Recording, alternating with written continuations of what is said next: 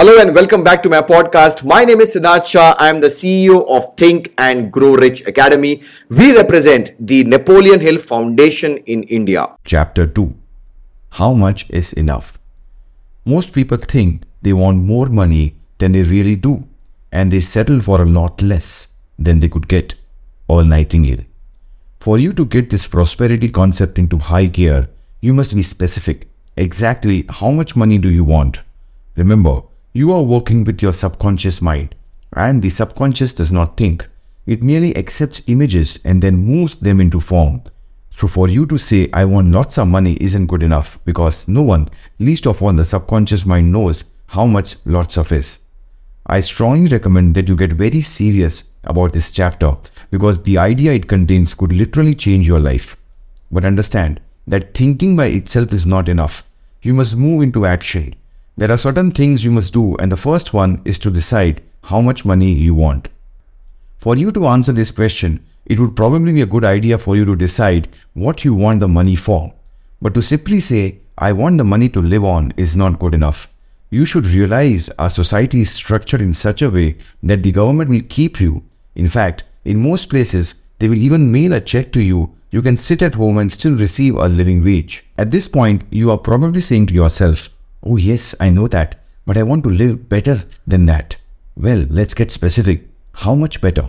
Bearing in mind that this kind of an exercise is going to require some serious planning on your part, get out a sheet of paper and draw up a list of all the things or activities that you plan to spend money on over the course for the next year. To assist you in getting started with your list, I have outlined several sample categories below: food, rent, mortgage, clothes, automobile, utilities, education, vacations, recreation, insurance, savings. Understandably, these are just a few of the many possibilities, so keep working on your own list until it is complete. And remember, you do not fill in the amounts you are now spending. Rather, you take each item on the list, visualize how you want to live, and then fill in the amount of money it will cost you to do so. For example, you might only go out to a nice restaurant to dine on very special occasions, but you might visualize yourself spending a very enjoyable evening out for dinner once a week, where the service is excellent, the food is even better, and the environment is fit for royalty. How much would that cost? That is the figure you're looking for. You might visualize yourself driving a brand new car of your choice that you trade every year or two. How much would that cost? Remember, you do not have a contract to live forever, nor is this a practice run. This is your life, and you should be enjoying it to the fullest extent humanly possible. Therefore, you should have the amount of money you need to provide the things you want, to live the way you choose to live. Let me caution you, it would not be unusual for your mind to be playing tricks on you at this point. You could be thinking, this is really crazy. I am never going to have the money to live the way this book suggests. I want to remind you, however, that there are many people who do have enough money to live the way this book suggests, and they weren't born with it, and no one left it to them. They were born rich in the sense of having the God-given potential to succeed. Everyone is. But like most people, they were at one time short of money.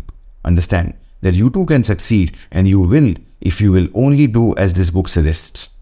As I am writing this, I feel compelled to digress for a few lines to remind you that you have great resources of talent and ability locked up within you, just waiting to be expressed. In this vein, I can vividly recall listening to a tape a number of years ago that Earl Nightingale made on attitude. I must have listened to that tape literally hundreds of times, and there was a part on it where he said, "Now, right here we come to a rather strange fact. We tend to minimize the things we can do, the goals we can reach, and yet for some equally strange reason, we think others can do things that we cannot." He went on to say, I want you to know that that is not true. You do have deep reservoirs of talent and ability within you, and you can have the things you want. I wouldn't even want to speculate on how many times I've heard that section without really understanding what he meant, and then one day I heard it, and every cell in my brain seemed to resonate with the truth of what he said. I suddenly realized what he was driving at, and I knew deep down inside of me, if they can do it, so can I, if I am willing to pay the price. Please understand, you too can do it, because what Earl had to say is as true of you as it was of me. But part of the price for you is to figure out how much is enough. Don't just pull a figure out of the sky. Do it right, because when you are finished, you'll be glad you did. Moreover, this exercise will also help you to develop a more disciplined mind. At this point, you might be thinking this section doesn't even concern you because you're already too deeply in debt to start accumulating a sizable amount of money. But you will be happy to know we have a great idea which will help you deal with that problem as well. Furthermore, you'll be delighted to know that in many situations, and yours may be one of them, a person can become wealthy even if he or she never earns any more money than they are earning currently. That thought alone should give you the encouragement you need to continue reading. By now, you should have completed your list and arrived at a figure. So take pen to paper and write that number down in big bold figures. Now, clear your mind of that idea and move on with me. Another very important idea. Realize that although this idea might not apply specifically to you, at least at the present time, it certainly will apply to many readers. Moreover, even if it does not apply to your particular situation, it is worth thinking through anyway, because you certainly have many friends and associates it does apply to you, and you will be able to share it with them. I'm going to explain this idea to you as if you were a married person with a family to support and you are either the sole breadwinner or an important contributor. Now, one of the principal reasons for wanting the amount of money you desire is to provide for your family, and not just in an adequate manner. After all, you want them to live life to its fullest. Realize, therefore, that as long as you live and are able to follow the plan outlined in this book, you will be able to do as you want with respect to your family. However, if you really stop and think about it, you will very likely agree that you would want your family to live the good life even if you were suddenly removed from the picture, wouldn't you? Jokingly, you might say, "No, who cares if I'm gone?" But this is not a joking matter. This is a very serious matter. Of course, you care, I know it, and so do you. Now, if you are alive and healthy, you will create this wealth for your estate. But what if you die or are permanently disabled? Well, our society has taken care of that situation as well. We have life insurance and we have disability insurance. But let's get back to your thinking again. You might be saying to yourself, life insurance? What a ripoff. This guy Bob Proctor really doesn't know where is he coming from. Well, let me tell you that when it comes to life insurance, I believe I can claim to be an authority of sorts, for I have conducted seminars for the insurance industry for almost 10 years, and I have had close to 50,000 people from that industry go through my seminars. Therefore, I can assure you that when I say approximately 95% of the people whom you talk to are almost completely ignorant when it comes to the subject of insurance. I am not talking through my hat. Granted, many of these people hold important positions in business and industry, in government, or in the professions, and because of their positions, it would be very easy to just assume they know of whence they speak.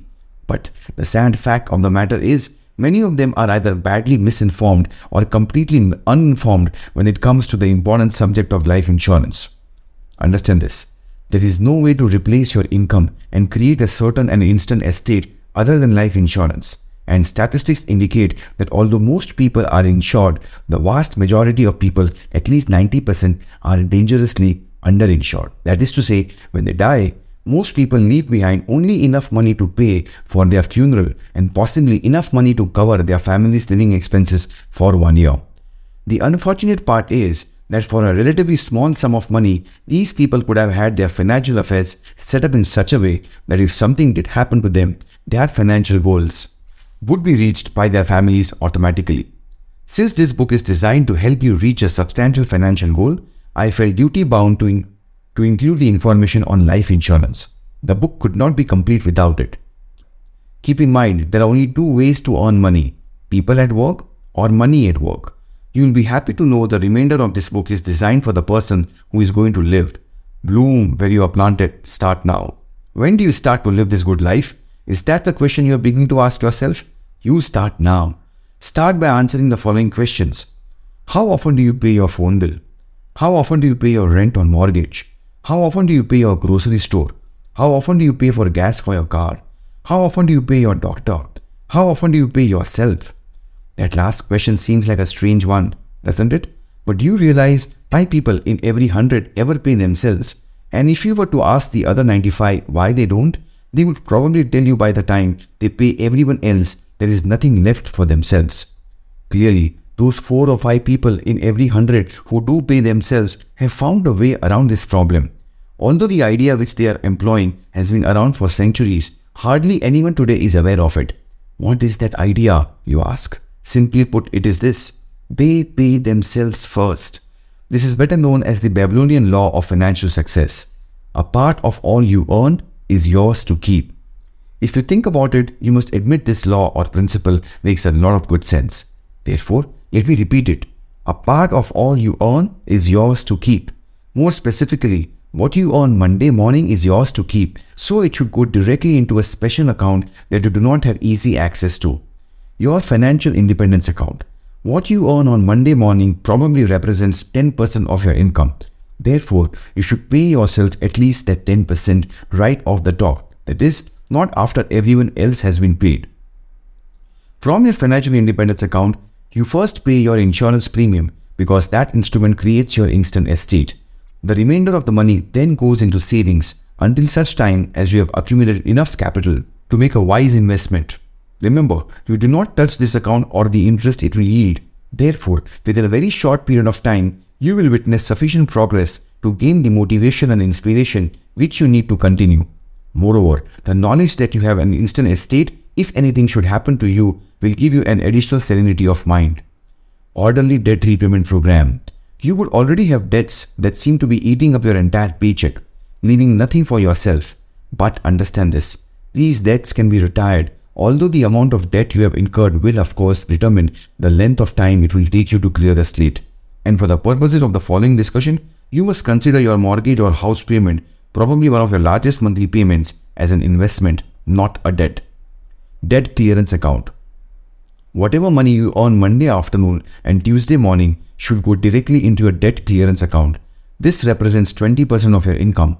You should also sit down and draft a letter which you will send to all of your creditors, advising them of your plan. However, before you mail the letter, you should first draw up a list of your creditors to determine what proportion of this 20% each of them will receive. It could conceivably be more money than they were presently receiving, or it could be less. But whichever way it works out, that will be the sum of money they will each receive. Nevertheless, whatever sum they do receive, they will receive it regularly on these stipulated dates. The following is a sample letter you could use as the guide in drafting your own letter. Dear whomever, as you know, I am in debt to you for $, and I intend to pay you in full plus interest. In order to achieve this goal, I have been devising a plan during the past few days to put myself in a stable financial position. To this end, I have opened a debt clearance account, DCA, and 20% of my income is going directly into that account. That will enable me to have sufficient resources to live on without worry or stress, and it will prevent me from falling further into debt. Each week or month, you will receive a check for $, from my DCA until my account with you is clear. I am aware that this is not the figure I had previously agreed to pay you, but I am sure you will be understanding and appreciate what I am doing. If you have any questions, please feel free to contact me. I am quite excited about my new plans. If you would like to have me review them with you so that you might help others who are in your debt, I would be pleased to do so. Thank you in advance for your kind cooperation. Have a wonderful day. Sincerely, John Doe. Understand that your letter to your creditor is a statement of fact and not a request. It is you who is in charge of your finances, not your creditors. Be sure to have your letters neatly typed and enclose your first new payment with your covering letter. Realize there is an outside chance that some unreasonable person will not want to cooperate with you. They might even go so far as to phone you and attempt to intimidate you with threats of taking you to court, etc. But please hold your ground, because there is no court in the country that would not congratulate you when you explain your entire plan for financial independence. Moreover, you will find that 95% of the people to whom you write will be most cooperative. Now give yourself a good pat on the back, because as of this moment, you are well on your way to starting a completely new way of life. Let's briefly review what you have accomplished thus far. Number 1, you have an instant estate if anything should happen to you. Number 2, you have a savings account. 3, you are paying yourself. 4, you have an orderly debt repayment program. 5, you have 70% of your income to live on, to run the house and for entertainment. 6, your mind is clear to carry on with the big ideas coming your way in the remainder of this book. From this moment on, never think debt again. Remember, that has all been taken care of, so just focus on your savings account and watch it grow. Repeat, I am wealthy. Money is good. I use money and I love people. Metaphorically speaking, getting your present finances in order is very similar to having your automobile turned up for a journey which you are about to take. Realize that as of this moment, you are tuned up for your journey, and although you might only be earning X number of dollars per year presently, you must see yourself on the screen of your mind already earning the new annual income, which you have calculated you need to buy the things you want in order to live the way you choose to live. If you are seriously interested in becoming financially independent and you have not yet acted on the preceding ideas, I would strongly recommend you do so now. For to continue on to the next chapter without having done so would be comparable to leaving on your journey with your car firing on only half its cylinders. You can be almost certain that your automobile will break down, preventing you from reaching your desired destination. But by making certain that everything is properly tuned up, you can relax and adopt a calm, serene attitude knowing that you will get to your destination and you will certainly be able to enjoy the scenery along the way. If you find that the task of getting your financial world in good order for this exciting journey is something which you are not able to do alone, I would strongly suggest to you seek out professional assistance. This is something that almost all wealthy people do. That is to say, wealthy individuals follow the advice of financial experts. It is similar in principle to the idea that if a person's body was sick, he or she would likely seek out a skilled physician for advice. Moreover, you should also keep in mind that even healthy people, if they are wise, periodically go to a doctor for a checkup. In other words, you do not always need to get sick in order to get better. It has already been brought to your attention that very few people ever develop real expertise in the areas of serious financial planning. Therefore, you should seek out a competent financial counselor in much the same manner as you would seek assistance in matters of a legal. Companies that provide this type of financial service in every city. In some places, they are not too easy to find, but they are there if you will only look for them. I had the pleasure of being instrumental in the startup of just such a company in the city of Toronto, Canada in 1979.